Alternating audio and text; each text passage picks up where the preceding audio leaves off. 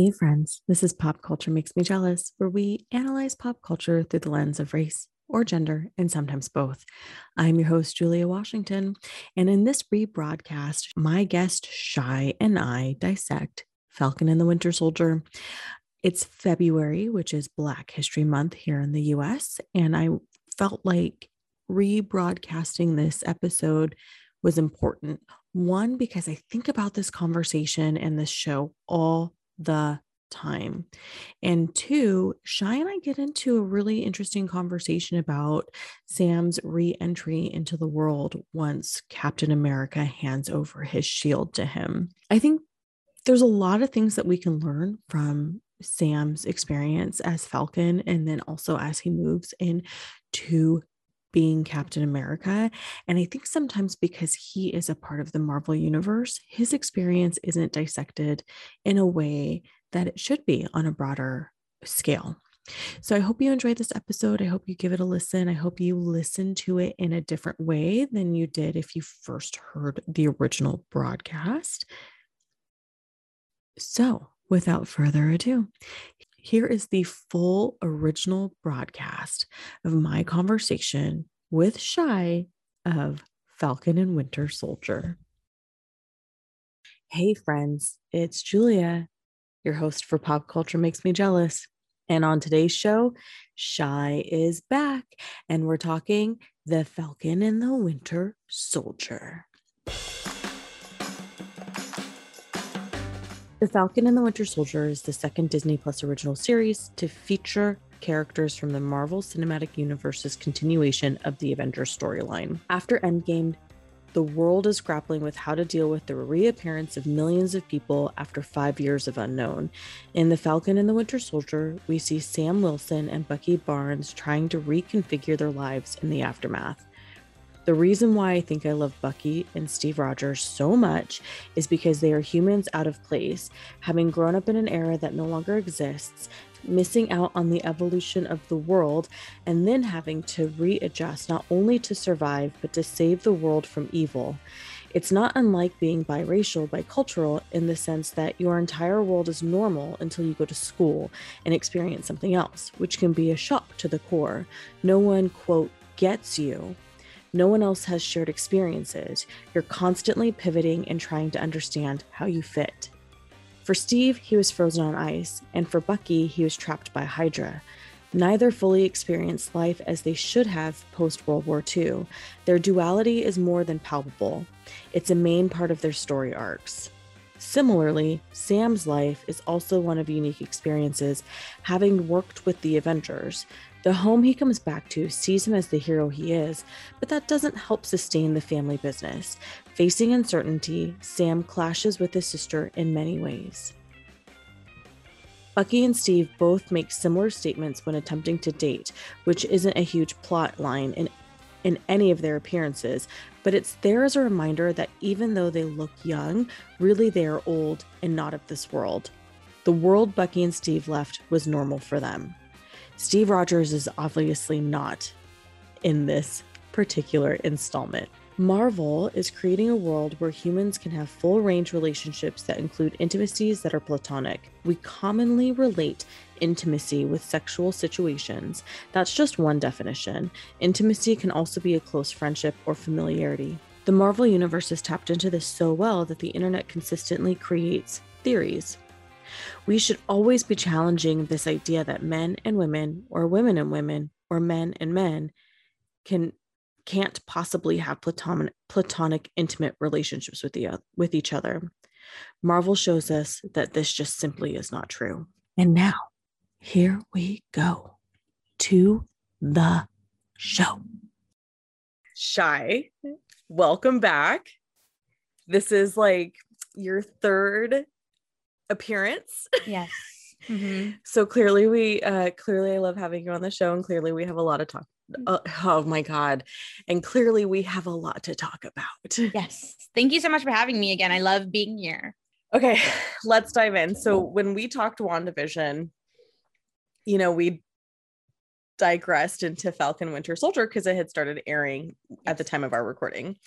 And I had basically was like, Anthony Mackie, what did you do? You're supposed to be Captain America. I'm so disappointed. Not fully realizing that that was going to be like the entire crux of the show. Like his battle of, you know, Black man in America who's a superhero. Good job, Disney. You did a good job here. They did. They weren't afraid of dealing with that, which I found commendable, especially in today's political climate. Yes.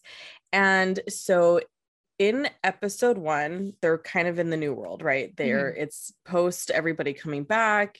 Sam's like, fuck this shit, I'm out, I'm going to the South. Bucky's hot with his staring and brooding. I mean, Sebastian Stan is a beautiful, beautiful man. There's no denying that. It's not okay. No one should be that attractive. It's just not okay. But also thank you for your Instagram, Sebastian Stan. First, I want to start with Captain America's role in the Marvel Universe, right? Like he's got this position. He's the first Avenger, essentially, right? And then that transition at the end of Endgame where he's like, you know, if the listeners will recall if they've seen Endgame, when Steve Rogers asks Sam, how does it feel? Because he's holding the shield. And Anthony Mackie says, it feels like somebody else's.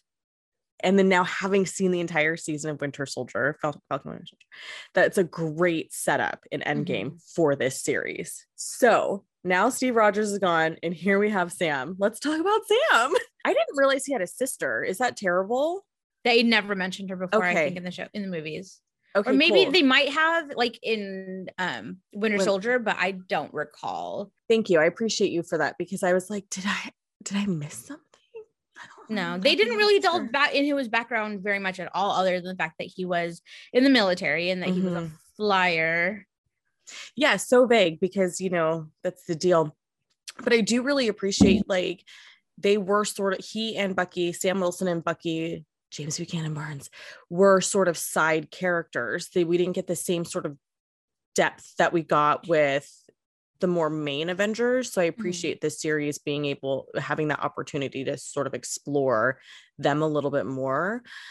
So one of the things that we know bothered me is, you know, Steve relinquishing the shield to the government. Sam did, not Steve. Steve? You're right, Sam. So one of the things that we know bothered me was Sam relinquishing the shield to the government. Yeah, I mean, I kind of had a feeling where they were going to be going with it, but I didn't think they were going to go like as far as they did with that. So I wasn't surprised about it. I was disappointed, and I was like, no, he's supposed to be like, but the way they did it, ultimately, I'm really happy with. Yeah. So let's talk about Sam first and his struggle first, and then we can talk about Bucky, because I got a lot of emotions about Bucky, and they're not all just sexual. Okay. But they're mostly sexual. Yeah. So I recognize and understand that I am a light Black woman. I understand that. I'm learning how to cope with that, I guess, is how I could put that. But watching Sam go through this struggle coming home to the South, his sister, so I couldn't quite gather what their family business was. Was it like shrimping? It seemed like it was shrimping or like crawfish trawling or something like that. Maybe it was one of those two, but it was definitely like that sort of situation. Some sort of Louisiana shit. Sorry if that's offensive to anybody who's in Louisiana listening. So he comes home and he's got to figure out his place in life. And, you know, I thought that was a really interesting parallel, because the concept of like Black Americans not really having a place to fit already anyway. So Sam has this very unique experience of being part of the Avengers team. He's not a super soldier because he's not been tested on in that way. But then also, you know, he's got this true intersections, right? He's a Black man in America. His family business is basically falling apart, like multiple people's are. And his sister's trying to keep everything going with his inconsistent help. And I guess I just wanted to talk about that. Like how, like you have a better, I know I'm a brown person in America, but I can't speak to the Black experience in America. So I feel like you are really the better person to talk about that. Yeah. I guess I'm just curious how that how other people translated that story, took that story in. Mm-hmm. That's, I guess, what I'm curious about. Like, how did you respond to that storyline of like him coming back and all of these things happening in his life? I don't know if that's a well asked question, Shy. No, I get what you're trying to ask. I just don't know if I can convey it properly. I mean, I feel like, first of all, I feel like the people that are watching this show and feeling for Sam are not the people that should be watching this show and learning about the Black experience in America, first of all. Yeah. And I feel like they did a good job of like showing how he's feeling about the shield, about the mantle of Captain America, about being a Black man in America, especially during the scene when they get pulled over by the police. Oh my gosh, that scene, I mean, because throughout the entire season series, there's that issue. People like, they go to the bank to try and get a small business loan, and the guy's like fangirling, oh, you're Falcon, oh my God, can I get a selfie, all these things. And it's like, oh yeah, you still can't get a loan, but can I get a selfie? Yeah. What? Like, no, fuck you. I thought that scene was really interesting, but I didn't really feel like it had anything to do with him being a Black man. It was just like, his family, you know what I mean? Yeah, because the police scene was definitely because he was a Black man in America. Yeah. And then the whisper of like, oh, that's Falcon. Yeah. Like, oh yeah, sorry, thank you for your service, Sam. And them pulling straight away and being like, okay, what's the problem here? And straight going to Sam when Bucky was right there. And then when Bucky was ultimately arrested, how they treated him versus the way they came into the situation to treat Sam was like vastly different. Like gently handcuffing him. And maybe it was because they knew at this point that he was an Avenger, but yeah, he was definitely, essentially murder them with his bare hands if he wanted to, with that steel arm. Yeah. And I know in reading in interviews that, oh my gosh, I can't remember his real name. I just call him Sam all the time. Anthony Mackie, thank you. He was very much aware, like, because they filmed this during the pandemic. So it was like within the past year. So everything was going on with George Floyd and Breonna Taylor. And he knew like the weight of what was going on his shoulders. So I feel like they've definitely pulled that off, especially at the end of the show with his monologues and the way they handled the new Captain America thing. I think for me, what was really also interesting was learning about Isaiah Bradley. Oh yeah, me too. I mean, we've talked about this before. I haven't read the comic books, so I don't know anything about him. I don't know what's, in theory, what's happening because I don't have the comic book reference.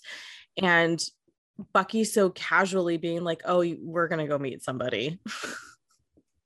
And then Sam's like, you're telling me there's a Black super soldier in the world that no one's talking about, and just how powerful those moments that he and Isaiah Bradley had together, just the past meeting the future, and then the past meeting the present, and trying to identify what the future looks like. And it just broke my heart because like I just love old people. So you have this old man who's like didn't get to live his life, and he served his country, and he was thrown in prison for 30 years and all these things happened without him, and it just broke my heart. Well, yeah, and the fact that knowing that the exact same thing that happened to him happened to a white man, and the white man is treated like a god basically in America, and he had to like live his life in quietness and not tell anybody his story until Sam was able to tell it for him. Another thing that Sam had to deal with a lot that was so frustrating was being called the Black Falcon. Right. Oh, look, it's the Black Falcon. No, he's just a Falcon. Yeah. No, why you didn't call him like White Winter Soldier? That was really frustrating to hear, and you like want to like yell at the people, but they are making the point that people need to hear. Yes. I agree. Even subconscious, and it was even like other Black people saying like, "Oh, it's a Black Falcon." Yeah, he's like, "No, man, I'm just a Falcon." Yeah, and then at some point, he and Sebastian Stan had an interaction where they're fighting about that, and then he's like, "No, I'm White Wolf." Oh yeah, he said, "Oh, they're gonna start calling you the White Panther." Oh, that's it. That's what it was. He's like, "No, it's the White Wolf." And Sam's like, "What?" Because you didn't know that they actually did call him the White Wolf in Wakanda. Yeah. Oh, I loved that the Wakandans showed up. Yes, me too. I was really happy. I just love the Dora Milaje like so much. Yes, so much. Yes. That was a really cool scene for me when they came and kicked everyone's butts. Yeah, and they do it with this sounds stupid. They do it with like a timeless violence, if that makes any sense. You know what I mean? So like in Black Panther, the women make a comment about like these men and their guns, how petty, how stupid, blah blah blah. Oh yeah. And then, the Wakandans don't have that type of weaponry. So I just, yeah. So I always think it's funny when they like always conquer whoever they're fighting with their bare hands and spears. It makes me happy. Yeah. Okay, so when we learn about the flag smashers in the first episode, and I kind of love that Sam talks shit about their name, but we learn that they're trying to get back to the world before everyone reappears. Mm-hmm. And so I thought Carly's the leader of the flag smashers, which by the way, she is half Jamaican and half Irish, and I just kind of appreciate mixed girl representation. Thank you, Disney. Disney loves her too. She was in the Star Wars movie, the Solo movie. She was? Yeah. She played Infest Nest in the Solo movie. Oh, I didn't know that. She does a really good job of like subverting your expectations of when you see her, and like the actual characters that she plays like are not what you would expect of somebody that looks like her at all, which is really cool. Oh, I love that. That's such a versatile actor. And I love that she had such an innocent face, but she's literally leading this, quote, radical movement. I felt like she was a really good representation of like current America or the current world, right? Like there's all of this sort of like feeling of not being heard, not being represented, being mislabeled. And I think that the flag smashers, probably the early years, because, she does get a little bit aggressive towards the end. They start out as with helping refugee camps and doing all these things and trying to get to supplies to people. And then she sort of turns by the end of the season and is now just like more of a by any means necessary tone, but not there was everybody definitely like terrorist vibes about her by the end of it. Yeah, and not everybody on her team is for it. They're like, there's that one scene when the building blows up and the kid's like, there's people inside, and she's like, this is the language they speak, you have to speak their language. Is it the language they speak though? But I thought that was the moment that I stopped like feeling like I was trying to like see where she was coming from. And the second that she did that, I was like, yeah, no, I can't be on your side anymore. I agree with you in that, because now you're literally taking innocent lives. Like these people just have jobs. We don't know what their belief system is. One of the guys makes a comment about how they're being terrorists, but who knows beyond that, right? And so it just got hard for me to be like, go team Carly. Not like I was go team Carly in the beginning, but you're right. I agree with you. It was just like, now you're just kind of acting violently to act violently is what it felt like. Yeah. So I do understand where Carly's coming from. And I get that that's an issue. And I think Sam did a really good job at the end of being like, you need to include these people in your conversation that you're going to have then. Like, you can't just make these unilateral decisions without them. Okay, let's move on. From Sam to Bucky, because you want to. Oh, Bucky's so hot. You love them both, though. I really do. I want them. Like, I feel like The Falcon and the Winter Soldier is Marvel's version of a buddy cop show that we all needed. Oh, absolutely we did. I mean, from Civil War, the scene when they were trying to get away from Spider-Man, that whole thing like set off this like, I need to see them more of these two together. Yes. And I think Disney knew what they had on their hands if they were like gonna buddy them up on something. Yeah, and they have great chemistry together. Like, me too. I do feel like the first episode was a little rough in getting into the groove of what the expectations were and just their relationship, but I think actually now that was intentional because they're trying to re-assimilate into a world. And so segueing into Bucky's always having this hurdle because he's 100 years old. So not only is he 100 years old, he also is in a similar situation with Sam because he's got, he supported the Avengers, but prior to that he was Hydra, and then prior to that he was just a normal kid in 1940 something going to fight in World War II. So he's got all of these things that make him an outsider, and there's no one he can have shared experience with in terms of life experience as a 100-year-old man. And Sam's really the only other person that exists still that he can have some sort of shared experience with. But even then, it's not to the extent of like what Steve meant to him. Mm-hmm. And his whole internal conflict, like when he goes to therapy and he's just so angry about being in therapy. Yes, give me all the scenes with him staring and brooding. I thank you for it. But he just has like, I guess where I'm coming from is like, I understand his inability to fit in whatever world he's living in. I feel like when you're a mixed person, that's totally relatable because there's all these little like pockets that exist in the world that you're not a part of, but you're kind of a part of. And even as like a minority living in an area where it's predominantly a different ethnicity. Yes. I feel that too. Okay. So the therapist says to him, because, you know, he's talking about the steps that he needs to take. They're reviewing that while you're looking up the actress. He says to her, all right, give me a break. I'm trying. Okay. This is new for me. I didn't have a moment to deal with anything, you know, I had a little calm in Wakanda. And other than that, I just went from one fight to another for 9 years. And then Dr. Raynor is her name on the show. So now that you've stopped fighting, what do you want? And I just love that she was so direct with him because I feel like now he's spending sort of the rest of the series trying to figure out what he wants. But what did you think about his date? Oh, the things I care about. Let's talk. Who cares that Bucky can't figure out how to get into assimilate and that he's trying to make amends to everybody whose family members he murdered? I want to talk about his dating life. That sad old Japanese man. I loved him. His name is Yuri. I loved him. He was so cute.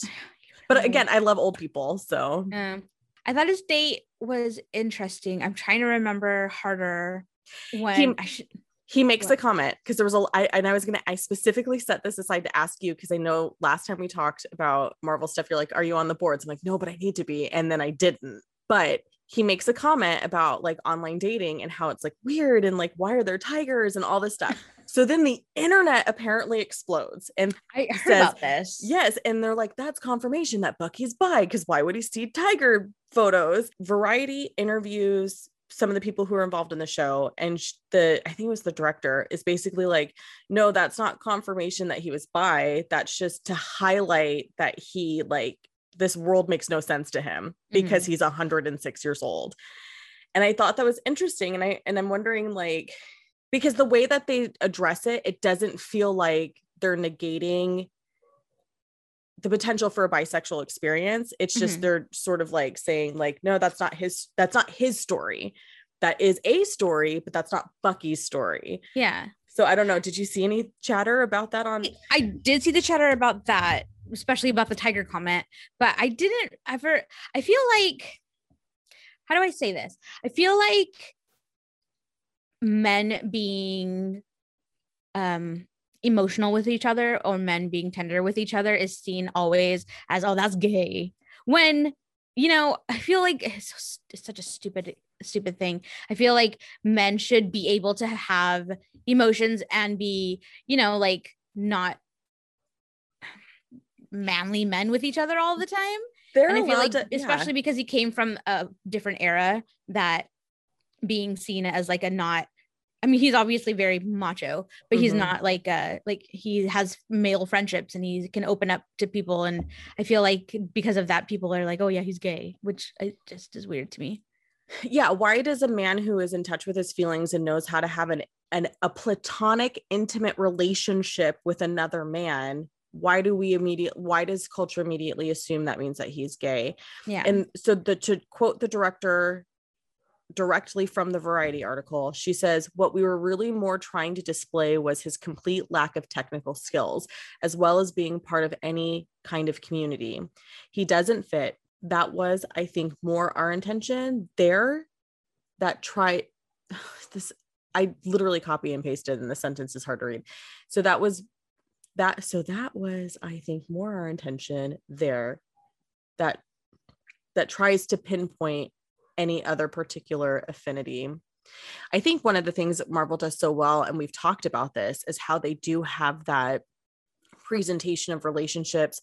Men and women are allowed to be friends without it being a problem. Men and men are allowed to be friends and full capacity friends, like you say. And same with the women. There isn't competition between the women. There aren't feeding into those tropes and those stereotypes. And they're showing us in the most universal way. Like, well, there's people who don't love superhero movies, but the demographic that typically loves superhero movies are a little bit rougher sometimes. Some of them are not, some of them are nerds, whatever, but they have a wide variety. I feel like, I mean, sometimes Marvel doesn't do a great job of having women on women friendships and men on men friendships, but I'm just thinking of like the girl power moment in Endgame that people hated on, but honestly, I fucking loved it. I was like, all the girls are together, and then it was like a ode to Black Widow, who had just sacrificed her life to help make this moment possible, and I loved it. But I heard a lot of people hated that moment. They were like, it was pandering, it was like an unnecessary moment, like of course it had to be all the girls, but how rude. I know. We don't have just that. Enjoy things, people. Just enjoy them.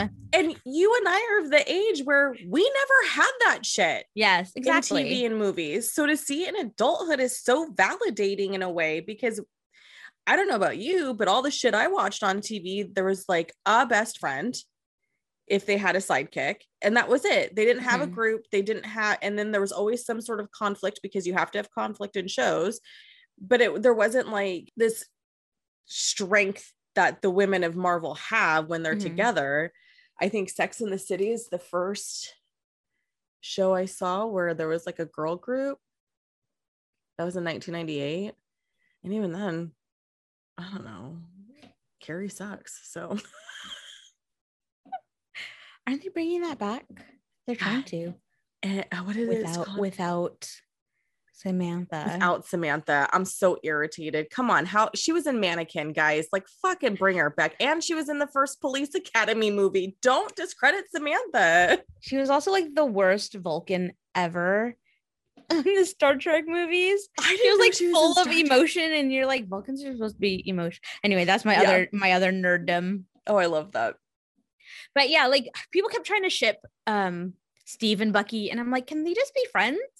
Like, I mean, make your own private, fan fiction, whatever you want to do. But like, I never got any kind of vibe other than just like really true bromance between the two of them. Yeah. And I'll read that fan fiction if anybody decides to create that. Send me you would. Totally. So I'm just an old lady, apparently. Like, that's where I'm at in life. But you're not wrong. I feel like men are allowed to have a fully fleshed out relationship with each other that's complex and deep in emotion and intimate, because intimacy doesn't necessarily, like, there's multiple definitions of intimacy. It doesn't always mean it's a sexual relationship. And so I feel like they're the other, but I appreciate that Marvel doesn't shy away from what is traditional to create dialogue. It, like, he's just creating dialogue between us. Like, I think, and you know what? I think that's why I love Bucky and Steve so much, is because they're not afraid to be vulnerable. They're not afraid to be, they're not afraid to totally love and feel committed to that friend. Like, Steve's unrelenting loyalty to Bucky, sometimes to a detriment, but man, we all want a friend that's like that for us, and I just loved it.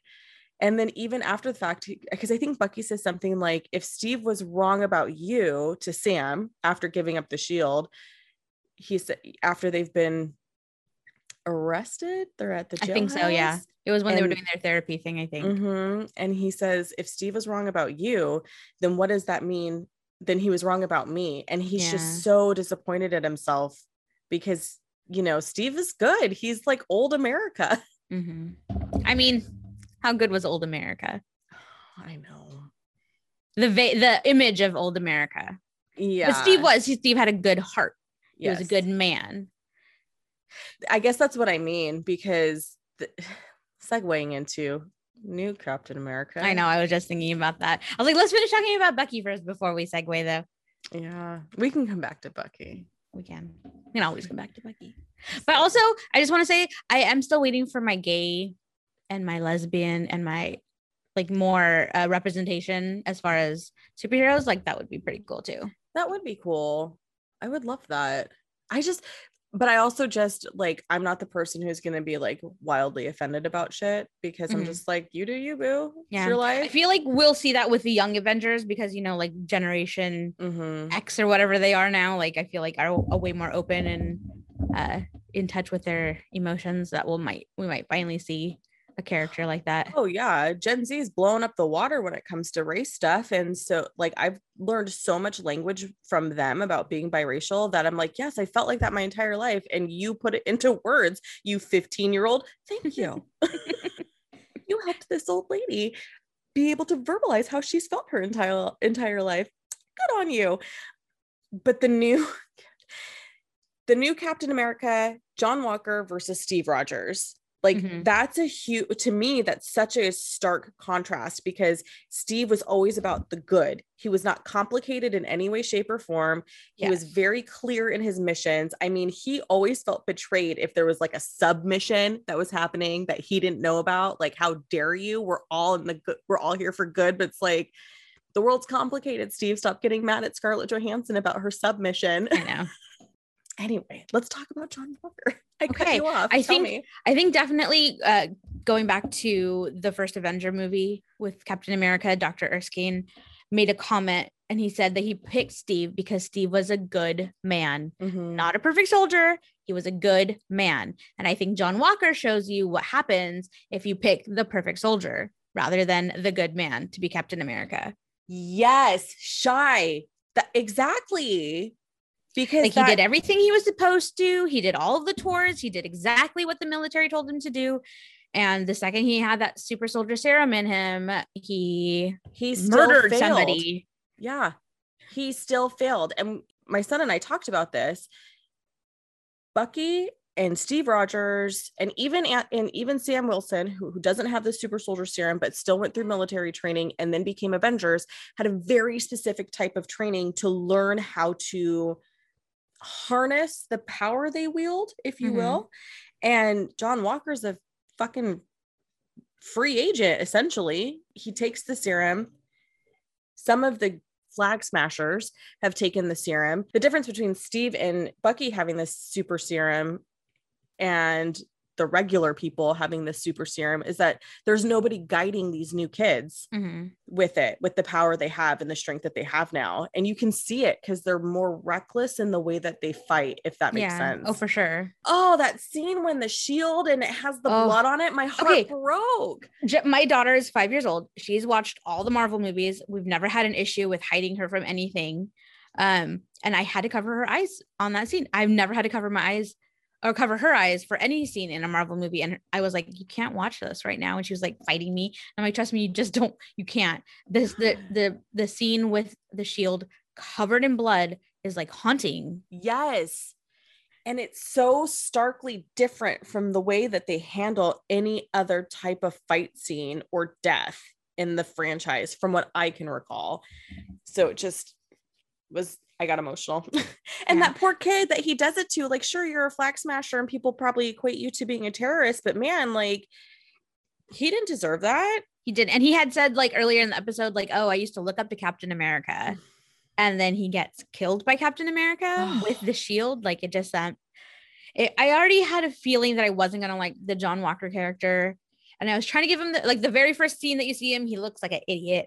And you're like, this guy is like not going to be good. And then the beginning of the second episode, you're like, okay, let me give him a chance. He's trying. He seems like he's a good soldier, blah, blah, blah. And then I don't know if it was in the second episode or the third episode, but he like barges into a room and he's like, do you know who I am? And I was like, Steve would never have said that ever. No, Steve was full of humility. He was selfless. He cared about everybody. And even when he introduced himself to other people, he wouldn't say, I'm Captain America. He's like, I'm Steve Rogers. Yes. Like, do you remember the scene where he met Groot and Groot's like, I am Groot. And he's like, I am Steve Rogers. It was so cute. Like that, from that instance on, I was like, no, this guy is not where he total doucher. That happens in episode 3, which is titled Power Broker, which is where we get a little bit of an inside, and we meet Sharon. Sharon comes back. Oh, Sharon. it makes you really wonder, like, was he a really great soldier? Because because the scene where Sam is talking to Carly and he's like getting her to calm down, and then he just like barges into the room and ruins everything. And you're like, you're supposed to be this great military mind, but you just can't read a room, and B, like, you just barge in there like you own the place, kind of like America in general. But you know what I mean? Like, yeah, it's his way or the highway. And you know what? Exactly. Steve never would have done it that way. I know. And I really love that he questioned the Dora Milaje's, what's the word I'm looking for? Like, their ability to rule in that area. What's that word I'm looking for? Oh, jurisdiction. Jurisdiction. Yes, exactly. But I'm like, what is your jurisdiction, dude? Like, who says that you can handle everything that's happening in Prague? Yeah. You're not in America right now. He's Captain America, protector of the world. And then when the girls kicked his ass. Oh, it was so great. And he's like, but they're not even super soldiers. No, they're just really good ass kickers, and they kick yours. Exactly. See, again, and he says like the dumbest shit throughout the whole show, where you're just like, and listen, I know we're supposed to hate you, but you're doing a real good job at making me hate you. Yeah. So his friendship, so his buddy sidekick is Lamar Hoskins, Battlestar. And when he goes out, when John Walker goes out, has had his high school to do the whole show, kit and caboodle, to get interviewed by Sarah, who I love from GMA. Tweeted at her a couple times. She's liked a couple of my tweets, made my day. When they're in the locker room and Lamar's like, and he's like, John Walker's like freaking out, and Lamar's like, he says this, listen, this suit comes with expectations, brother. You can't just punch your way out of problems anymore. You know, time to go to work. And the first time I saw the show, I was like, oh, pep talk. The second time I saw the show, I was like, you're telling us something in that statement, because he's not a thinker. He's not a critical thinker. His friend is telling him he can't fight his way out of shit anymore. Yeah. Now that he's Captain America, like, he's used to getting orders and following through with those orders, but he's not used to being the one that makes the call. And as Captain America, Steve often was the one who had to make the call. Yep. Do we have anything else to say about John Walker? Because he's I don't know if we could talk more about John Walker without talking about the Contessa or Countess. Is it the same thing? Contessa and no, they're different. They're different titles. Yeah. But okay, see, like the surprise that was Julia Louis-Dreyfus walking on screen. I was like, what is happening right now? Where are we going with this? Which was very exciting. But I think that it was said that she was supposed to be in, spoilers, in Black Widow. So her scene, and which was supposed to come out already. So her scene in Falcon and Winter Soldier was supposed to be more of like an Easter egg sort of situation, not the premiere of her character. So she still has more to come. So that's exciting. Which makes sense then, because at the end, you know, what did they call him? I wrote it down. They called him U.S. Agent. That's it. And he's in all black. Yeah, mostly black. Yeah, mostly black. Which was they did a really good job with the costumes in this. They were very faithful to the comic books in this. I'm assuming, yeah, because I haven't read the comics. I've perused the comics, but I haven't actually read them myself either. Yeah. You know, one cool thing from the comics that they deviated from was that Carly was supposed to be Carl. It was supposed to be like a big man. And then they got this little petite young woman to do it instead, which I thought was really cool. Innocent looking face. Yeah, so innocent. And then she's like, I love that scene where you first meet her and she's like very innocent and scared looking. And then all of a sudden she smiles and puts on the mask and you're like, oh shit. Yeah. She's the bad guy. Kicks him out of the fucking truck. Like, boom. Yeah. I think that's a good change though, because it does sort of give this perception when you have this innocent faced human leading a revolution. It gives the perception that she's going to be, what's the word I'm looking for? Underestimated. And they totally do. The whole time they're just underestimating her. I do love the dynamic that she and Sam had, because she's constantly challenging him in his role of being a part of the Avengers and what that means now in modern era. And I appreciate they kind of have a similar, not plight, because it's not, but they have a similar desire to fit somewhere. And so I feel like the entire series, they bonded in that way. and which makes John Walker even suck even more, because he doesn't understand being displaced. He doesn't understand not fitting in, or fitting somewhere, which is why he can't get through to her. And I feel they did a real, at first I was like, I hate this guy, but they did such a great job. Like, I feel like Wyatt Russell did a really good job portraying this guy that you aren't supposed to like. Like, that was, and did you know his very first audition for a movie role was as Captain America? Really? Yeah. I read that and I was like, that's nepotism, that you're like, hey, look at who my parents are, give me the role of Captain America. But he did, eventually make his own name for himself. I do have to say, there were moments where I did feel empathetic towards him. Like, after he breaks down, I mean, yes, he murdered somebody, I get that, but he can't see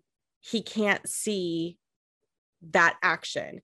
All he can see is, I literally did everything you told me to do. And then there's no, like, it's just cut and dry. There's no, like, I guess what I related to, let me put it this way. I guess what I related to in that, because I'm not a murderer and I hope to never be one, but the emotion of, like, being let down. He was let down by the system who built him up, and that's soul crushing. But also, he was a murderer, so that's also soul crushing. Yeah, it does bother me that he got basically away with that.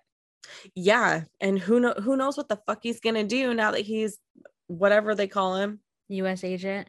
Yeah, they're not sure what exactly is that. Is he gonna be like part of the Thunderbolts? Is he gonna be like something different? We're not 100% certain what's going on with that whole situation, but it's exciting to see. What about Sharon? I feel like out of all the characters that they did on the show, that Sharon was the least fleshed out one. Okay. For some people, I feel like it was a huge surprise at the end when you discover that she is the power broker all along. And to me, I was like, oh, she's totally the power broker. Like, it's Sharon. Oh, okay. Look at, she's turned into a scumbag. We literally meet her in the episode that's called Power Broker. Like, I feel like that's very, like, if people, I'm sorry, listeners, if you didn't pick up on that, I can't help you. But I'm at the same time, I'm like, okay, they did her, like, the America did her dirty after everything happened in Winter Soldier and Civil War. And I kind of get where she's coming from. She's been on the run for all these years. She had to, like, find a way to protect herself. But I don't know. I'm interested to see what happens with her, because obviously, she's being accepted back into the fold of the military. She's back to being Agent Carter, which I don't like calling her Agent Carter, because that should be Peggy. That's Peggy. Well, like an angel. In Winter Soldier, she introduces herself. Like, I didn't know her name was Sharon until later in the franchise, because in Winter Soldier, when, like, Sam Jackson's character is, like, basically shot to death and, like, dying in Steve's apartment, and, like, there's all this gunfire, and she comes barreling through the house. She's like, I'm Agent 13, I'm here to protect you. And that's always what I called her until Civil War. Probably Civil War, because I think Scarlett Natasha's like, what about Sharon, your neighbor, or whatever, or what, I don't know what it was. Maybe she didn't call it, whatever. The point is, I didn't know her name was Sharon until later. Well, we find out who she really is at the funeral for Peggy when she's there, and she's like, my Aunt Peggy. And Steve's like, and that's is that in Civil War when that happens? Yeah. I gotta write this shit down to keep track. Okay. I know there's a lot of movies that you gotta keep track of. There's like 25 of them at this point. Yeah, I realized I hadn't seen the second Thor movie. It's all right. Yeah, it's not great. I mean, it's more Chris Hemsworth and Tom Hiddleston, so you can't really go wrong with that. But it's probably like the least favorite, which is so funny because Ragnarok comes back and it's like the best. Well, like one of my favorite movies out of all of the Marvel movies. I think Taika Waititi had a lot more to do with that. I was gonna say, you know why? I love Taika Waititi. Oh my god, he's so much fun to follow on social media. Oh god, yeah. I do. I don't follow very many celebrities, but I do follow him because he's hilarious. 100% worth it every time. What were your thoughts on Sharon? Like, I'm excited to see what they're going to do with her now that she has access back to all these government codes and secrets and stuff. Which I think that shit exists in real life anyway. Like I'm that person who's like, for sure. I'm sure that's already happening. So did you ever watch, what's it called? Everwood? It was on the CW like I did not. Wasn't Chris Pratt on that show too? Was he? Oh my God. Wasn't he? I just thinking of a remember different show.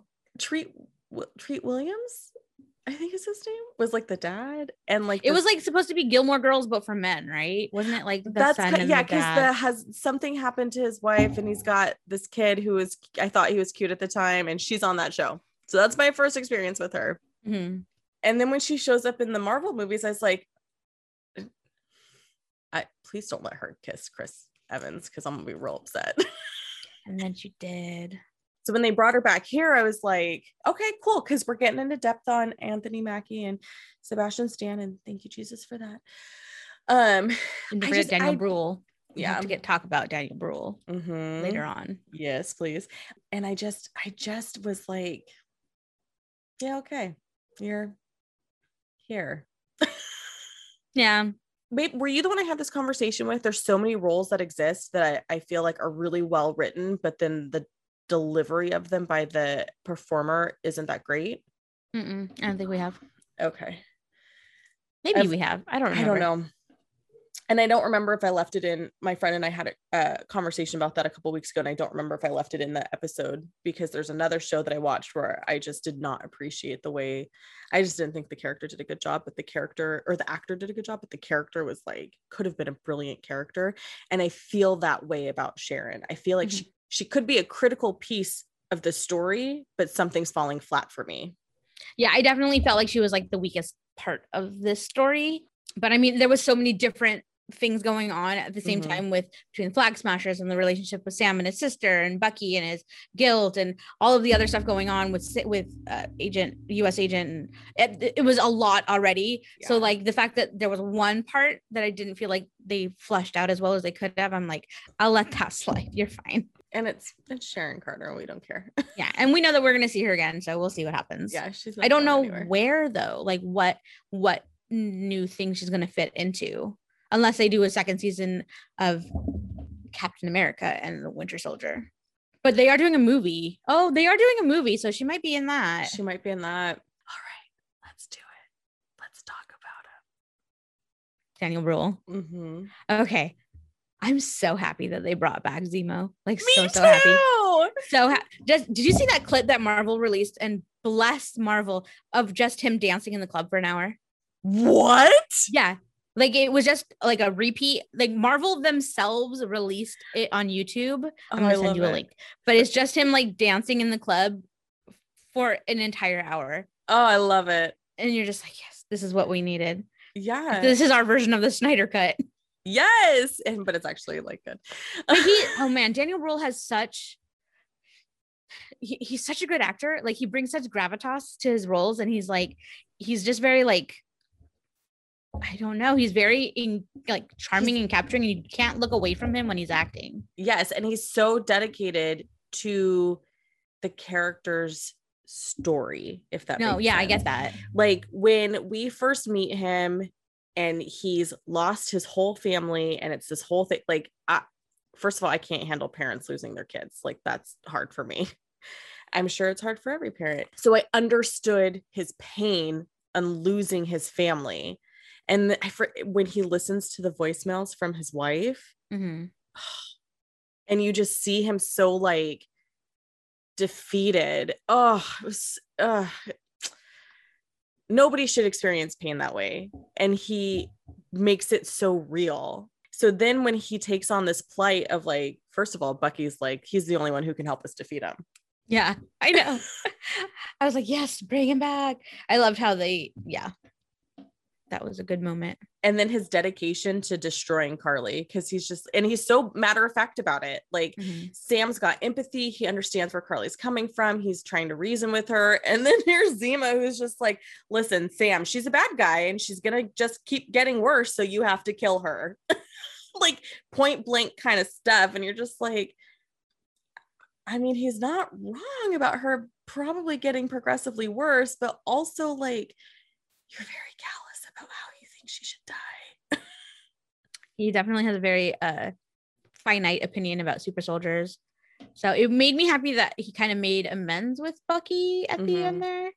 And I, as much as of a surprise it was when the van blew up with all of the super soldiers in it that was heading to the prison, you're like, oh man, they're all gonna get away with it, because the other guy was like one world, one people. Yeah. And you're like, oh no, they're gonna get away. And then all of a sudden they blew up. You're like, oh no, they're not getting away. And he planned that way before he went, oh, back to the raft. It was a brilliant technique to have his valet there to be the one that they pan to after, because we get such a brief moment with him in the beginning when he's like, Sam, I was a baron before you blew up my country, duh, or says that to Bucky. They're like, you're rich, and he's like, I am a baron. Yeah, like, don't you know, that's kind of a big deal. And you know, he's like, oh, it's so good to see you, old friend, blah blah. And then there's another scene later where he's like, you know, if the food's bad, feed it to the Americans. And that's really the only 2 times we see this valet or valet. And then so when they pan to him again at the end, you're just like, that's some baller shit. And it really was a very Zemo move to do that. Okay, so the one world, one people thing, every time somebody said that, it made me very uncomfortable. And so I was trying to like unpack that myself. I was like, why does this make me uncomfortable? Well, you know, in all of the Marvel movies, it's like, Hail Hydra. They whisper that to each other. So that sort of, that bringing that one world, one people, and then they whisper it to each other the way that everyone whispered Hail Hydra to get to each other.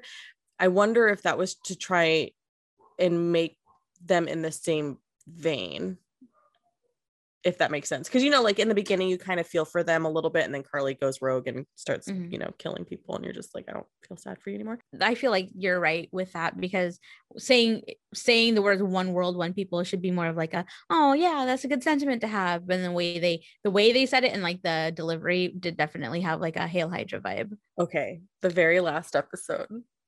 Yeah, there was a lot to unpack in that last episode.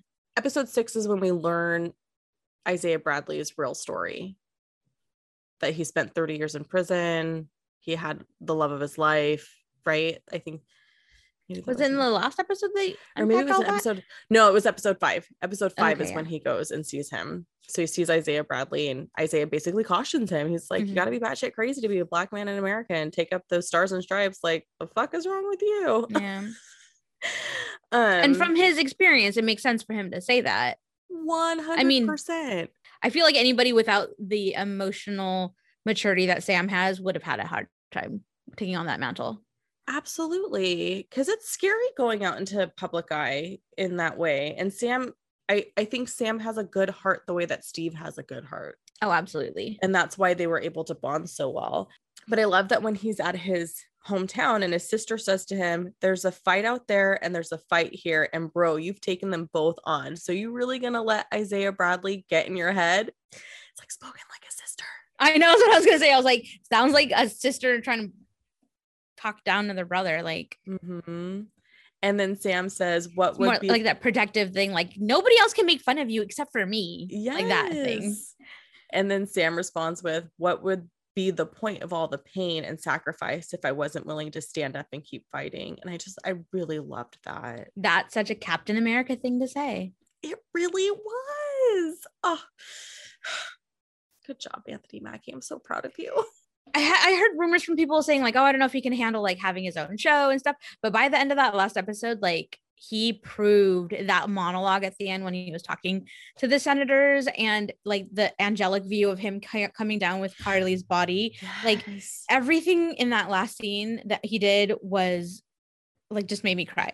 Yeah, it was very Captain America. It was very Captain America. It was very impactful. It was very like, this is what I'm rooting for. And this is why I watched the show, to like feel these feelings. I love that when they're walking away from that scene and Bucky says, good job, Cap, or nice job, Cap. Yeah, something like that. But he called him Cap. I was like, oh, it's like, is Cap.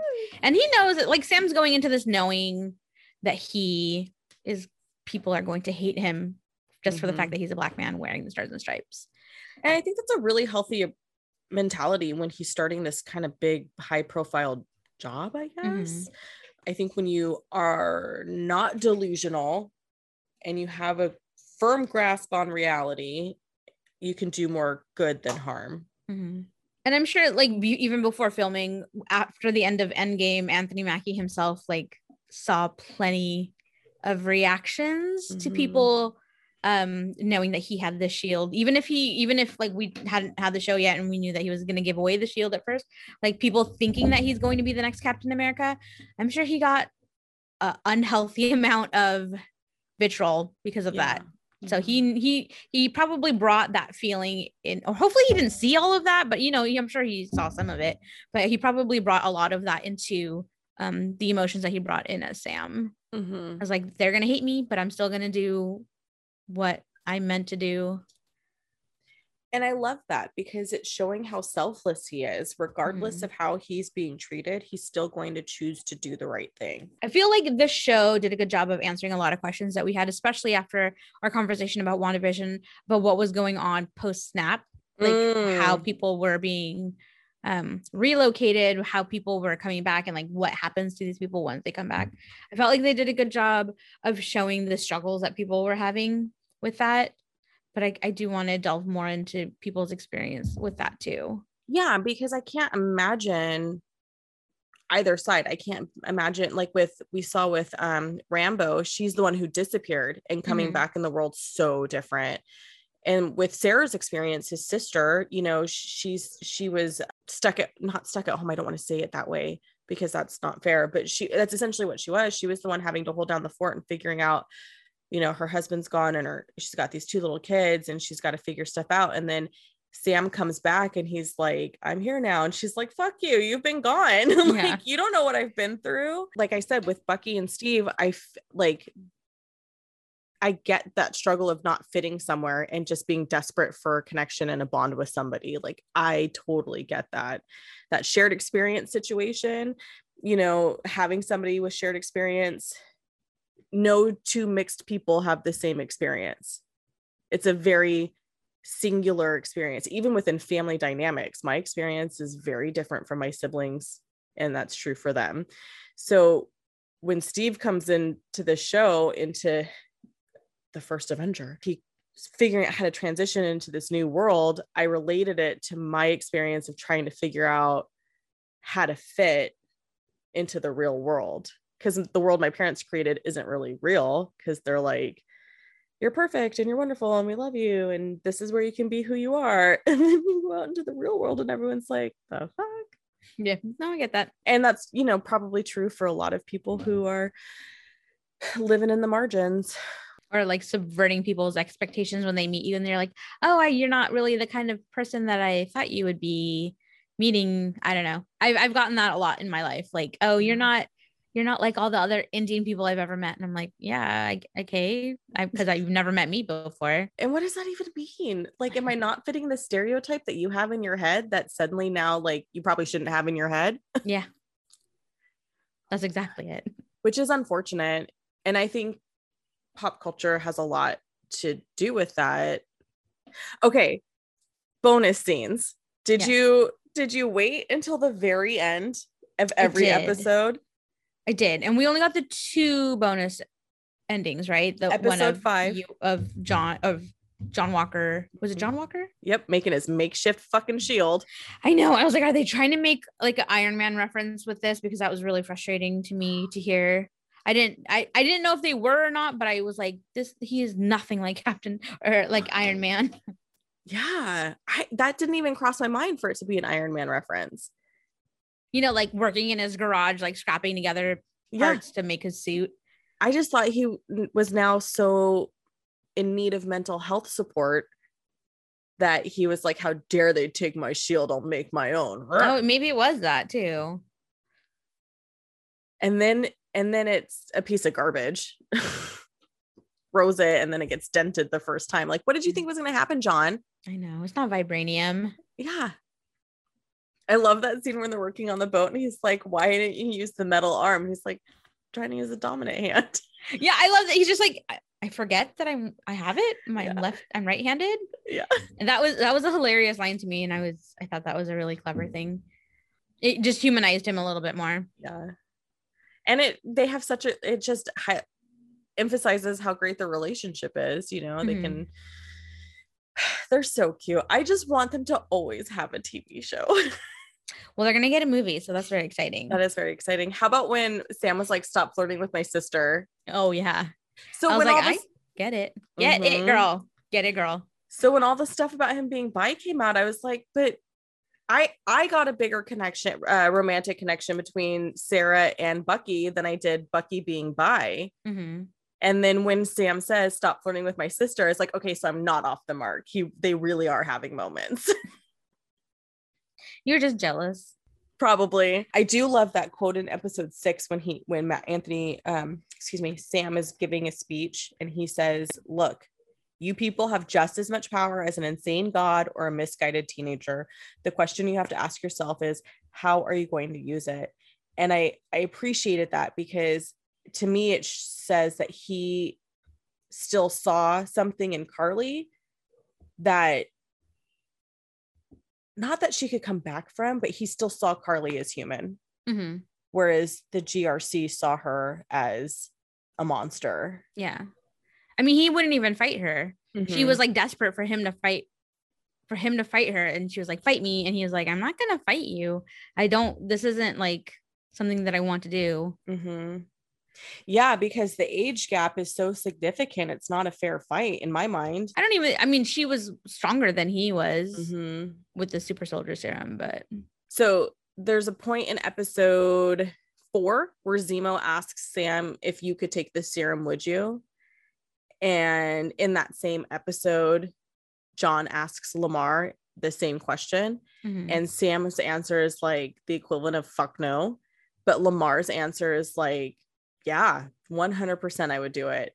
And I thought that was interesting because Sam has like this back end knowledge of both Steve and Bucky and what the serum did to either of them, mm-hmm. and the struggles and conflicts that they felt because of the serum. But then there's the other side of it where it's glamorized. You're superhero, you have the superhero strength, and it makes you invincible in a way. And how these guys who don't have the experience or the trauma of being the prototypes are just like 100% we do it. And I thought that was an interesting display is not the right word. Disposition.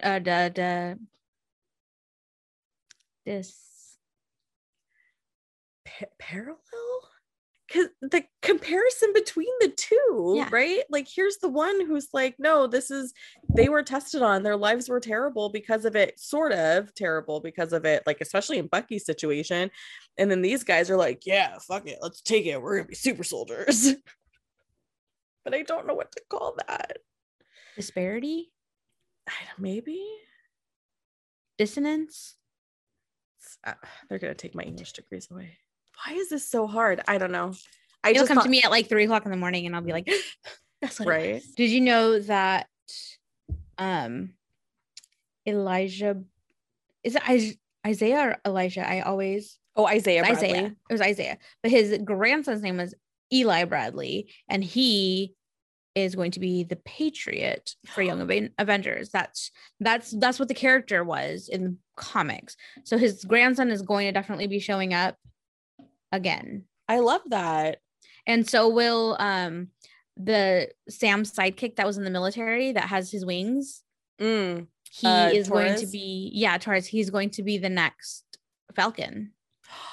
That was one of the throwaway line when he was like, "Oh, what do you want to do with these wings?" And Sam's like, "Keep them." Like Nathan's like, he's gonna be Falcon, which was pretty cool. Oh, I love that Nathan picked up on that because he's read the comic, so. Oh, got it. Speaking of Isaiah Bradley and Eli, though, I love that scene in the end when Anthony Mackie's like, "Come with me, let's go. Come on, put your jacket on." I was crying so hard during that scene. It was so beautiful. Mm-hmm. And the emotions on his face when he hugged him, and I was just like, "Oh my god, old man, no, don't! You're gonna make me cry." It was beautiful. It's so good, and I love that redemption. I don't know what internet chatter exists about it, and I think I'm going to stay away from it because it doesn't matter how old you are. He got validated in his work for his country. Mm-hmm. And that's so powerful because so many people go unnoticed in the hard work and the sacrifice and the commitments they make. And Isaiah made the ultimate sacrifice. I cannot imagine not living with the love of your life and being kept from the love of your life. Like, I don't have a love of my life. That's why I can't imagine it, because I know how I am when I am in a relationship. I'm not like a weird girlfriend who's like, you can't have your own life, but I definitely, like, when we share the moments we share together, like, I don't want anything to get in the way of that. So I can't imagine like not getting letters, not being a part of birthdays, not celebrating anniversaries, like kids, not getting to see your kids be born, your grandkids be, like, oh my God, that's devastating. I just love that he got redemption in the end. Yeah. And it was beautifully done.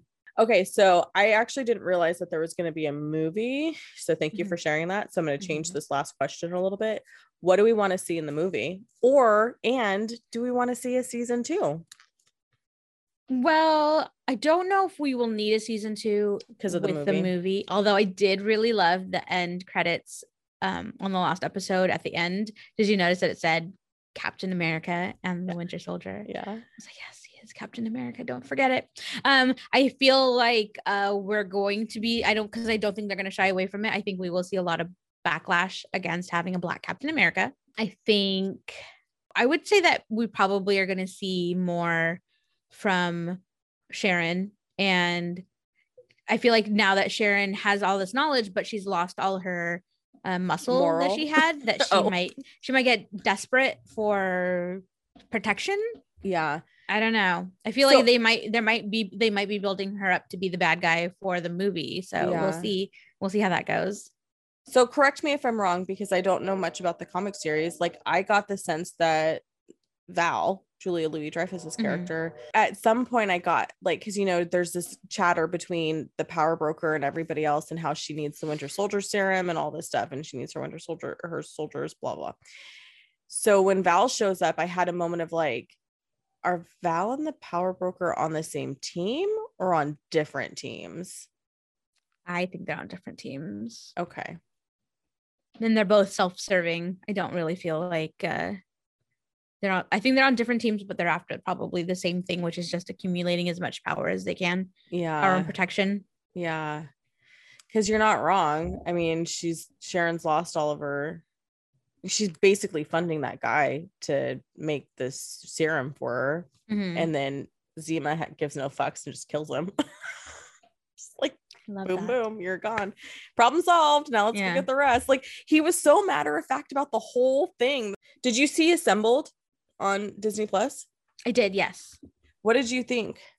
I thought, so I knew going into it that they had been shut down because of the pandemic, but I thought they did a really good job of like seamlessly, like you couldn't tell where they stopped production and they started it up again. Like I felt they did a really good job of making sure it was like as seamless as possible. There was a lot more CGI than I thought, that they did a really good job of like blending. Yes.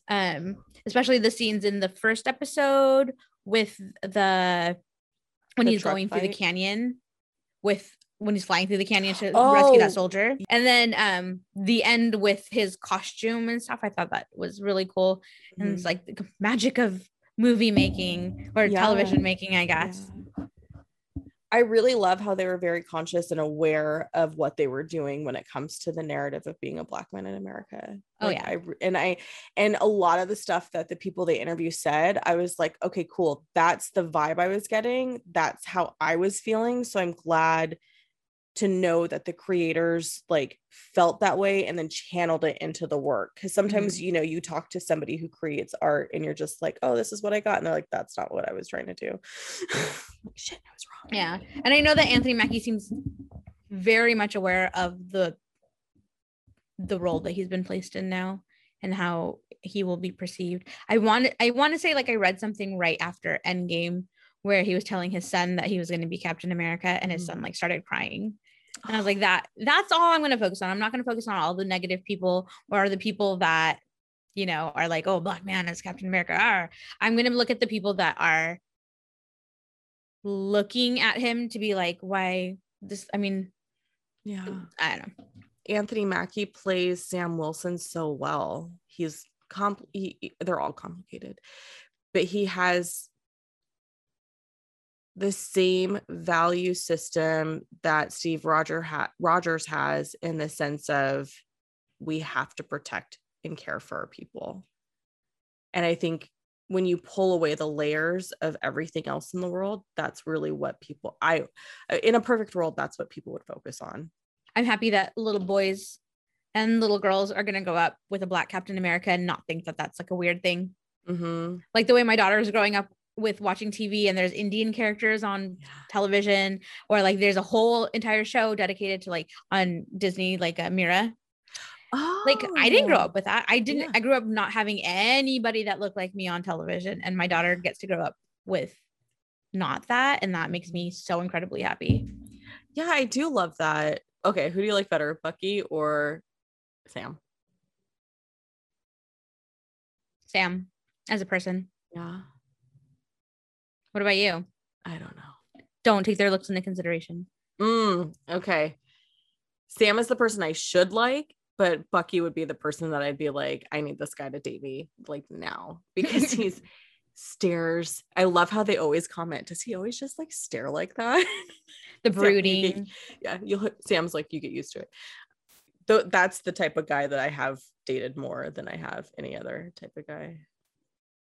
It's not good, ladies. Don't do that. Have you heard people trying to compare Falcon and Winter Soldier to WandaVision? What? Well, just because they're both, Marvel shows on Disney Plus. And I feel like it's a really unfair comparison. Like it's very apples to oranges that are very different as far as the concept of the show, the execution of the show, what they were trying to prove, like set out to do. Yeah. Which I thought was like a weird, like, I feel like I got too, like when we talked about WandaVision, I was going through the boards and like got super caught up with all of the rumors and the things that people were trying to think were going to happen. So I try to back off with that with Falcon and Winter Soldier, because I didn't want other people's ideas in my head as much. And I think it helped, but I feel like now I should go back and reread some of the stuff, the boards and stuff, and see what other people were saying. They all had their own lives prior to being sort of adopted by the Avengers. And it makes sense for them to now that the Avengers has ended where it ended, for them to sort of go back to what those lives were. But then also they have the experience of being an Avenger, or a part of that team. So now they have to figure out how that plays in. I think that we don't do enough to dive into what makes somebody complicated. Because I feel like humans feel more out of place and like they don't fit than they do fit. How people feel versus how they're perceived. Yes. Okay, I get that. Because here's Sam, he's this big hero and everyone's happy to see him, and they love him, but then they don't love him. Like if they don't recognize him, he's a problem. But once they recognize him, they're like, oh, you're a hero. And that's got to be really hard. Yeah, because he's not going to walk around with like a shirt that says I am the Falcon on it all the time. I am the Black Falcon. Like Red Wing just following him everywhere he goes. Oh, right. And it was so sad when Red Wing broke. Oh, I was like, oh no. Yeah. But he got like a cooler, upgraded version of Red Wing, I guess, from the Wakandans. We need more Wakanda in our lives. Oh, can we talk about his new suit too? Falcon? Yeah. Yeah. What did you think of that when you first saw it? I hate it. You do? But I understand it's true to the comic.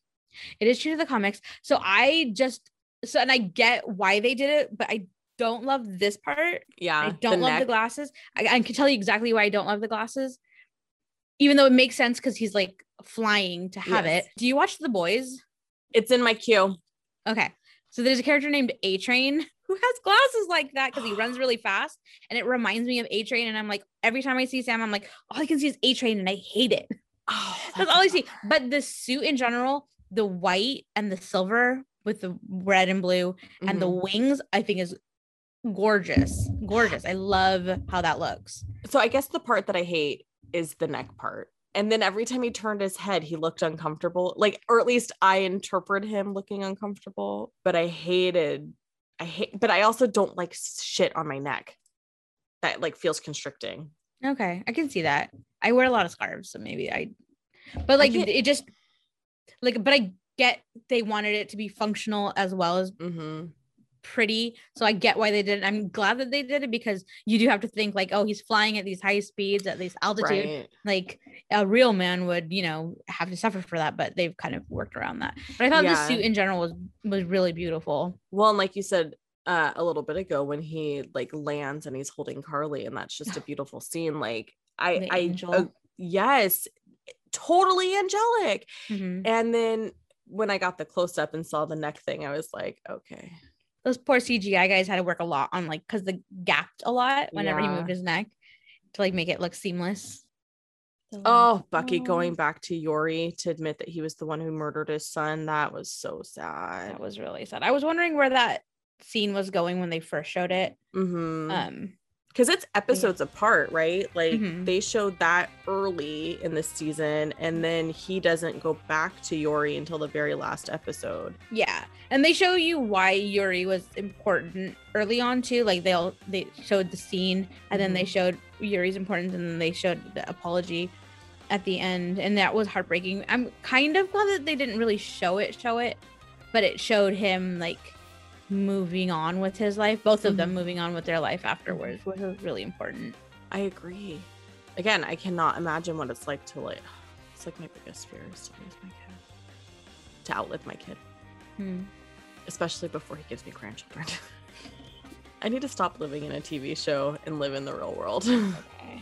Well, I really appreciate you coming back and having this conversation with me about, you know, my celebrity crushes. Thank you. You're welcome. Bye. Pop Culture Makes Me Jealous is written, edited, and produced by me, Julia Washington. If you love our show and want to support it, there's a few ways you can do that. You can become a supporter on Patreon for $10 a month to receive ad-free episodes with bonus content. New episodes will begin dropping on Patreon on March 9th, 2022. Or you can write a review and rate the podcast wherever you find your podcast. And lastly, if neither of those things is your style, you can find us on Instagram, give us a follow, and share our video clips with your friends. We're on IG as Pop Culture Makes Me Jealous. Thanks for tuning in, y'all.